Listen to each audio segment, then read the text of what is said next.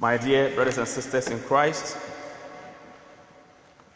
from the second reading, St. Paul prays for us. May the Lord be generous in increasing your love and make you love one another and the whole human race as much as we love you. And may he so confirm your hearts in holiness that you may be blameless in the sight of our God and Father when our Lord Jesus Christ comes with all his saints.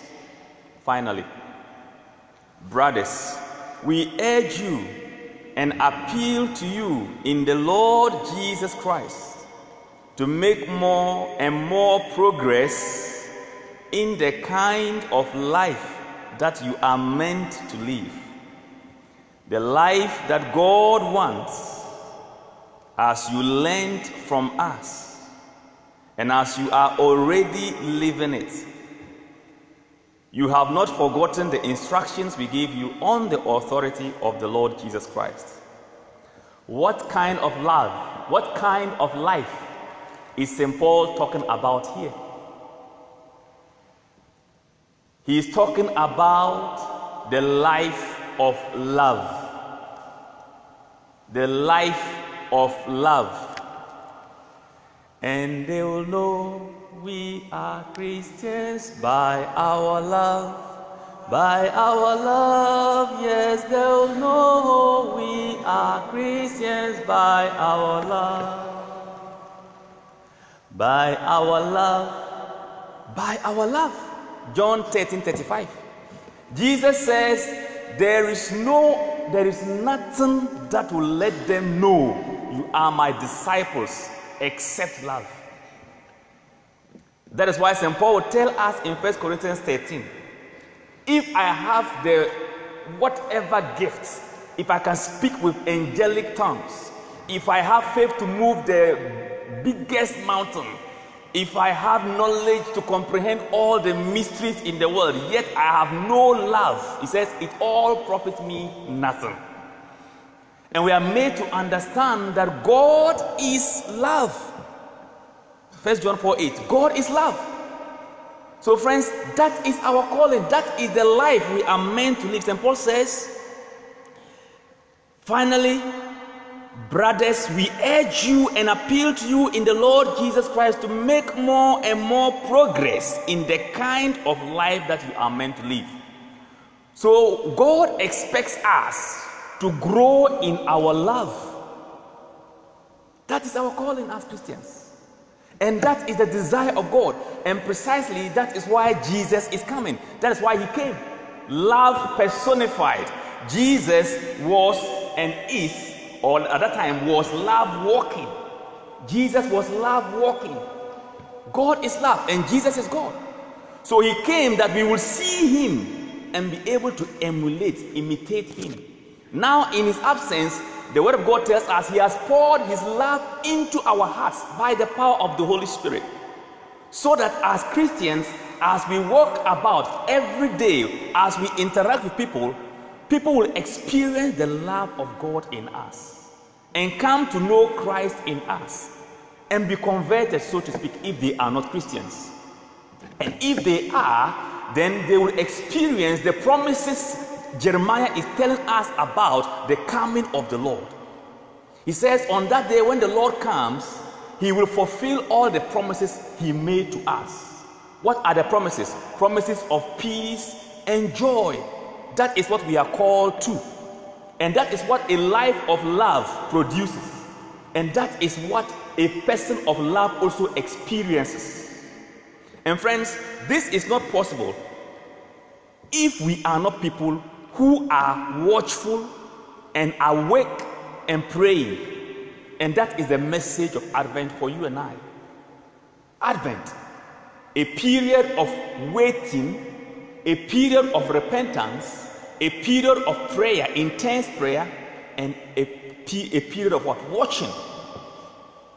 And so Jesus didn't miss it. He reminds us, stay awake praying at all times for the strength to survive all that is going to happen and to stand with confidence before the Son of Man. Stay awake, praying at all times for the strength. It means when we pray, God strengthens us to be able to live the life He wants us to live, and also to be able to stay awake. We need strength to stay awake. If not, we will fall asleep. It's like taking coffee in order to be awake. But anyway, I know some people, when they take coffee, they even sleep more. It's like taking a stimulant to keep you awake. Prayer is our stimulant, spiritual stimulant to keep us awake. So it says, stay awake, praying at all times. Prayer is talking with God, dialogue. So this period of Advent is a reminder to all of us to spend more time, not just being awake, but being awake in the presence of the Lord. Being in the presence of the Lord. Be awake. How? Praying, that is one. Two, through the reading and meditating on the scriptures. We are waiting for Him to come. So as we sit down, as we wait on Him, through prayer, through meditating on the Word of God, through repentance.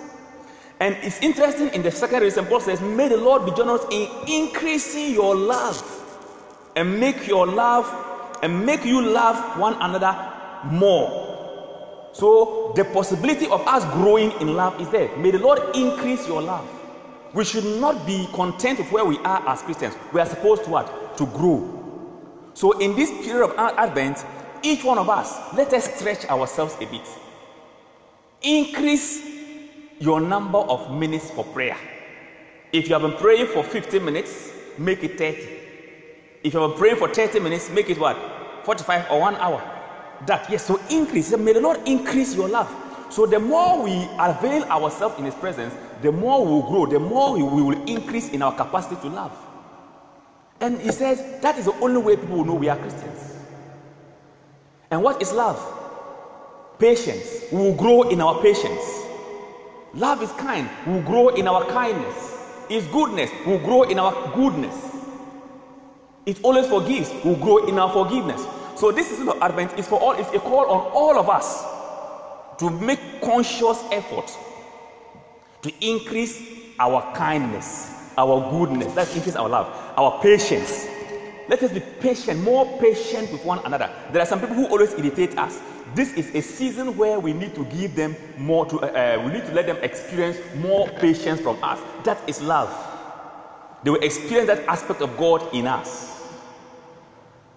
And Jesus makes very clear, the only way out is for us to stay awake in prayer, awaiting His arrival, His coming. He is coming to increase our peace, our joy. So we should wait eagerly, not grudgingly, not lazily or compulsively. No, we should be joyful in our waiting. You know, it's one thing to wait. It's another thing to be joyful when you are waiting. When you are waiting for somebody or something and you are not happy, it drags on and on and you become impatient. But if you are waiting in joy, especially depending on the person you are waiting for, and you know what they are bringing to you, if it's something good, you should be joyful whilst waiting. And we know that the coming of our Lord is nothing to harm us, but to bless us. So as we wait for His coming, what should be our attitude? One of joy, one of peace, one of patience, one of goodness and kindness, and all the other attributes of love in 1 Corinthians chapter 13. This is what we pray for in this Mass, on this first day of Advent, that each one of us, by the grace of the Lord, will truly stay awake and be watchful. And let us pray for one another. And let us extend to one another this love of God. The only way by which people will know that we are Christians. And they will know we are Christians by our love, by our love. Yes, they'll know we are Christians by our love. May Mary, our mother,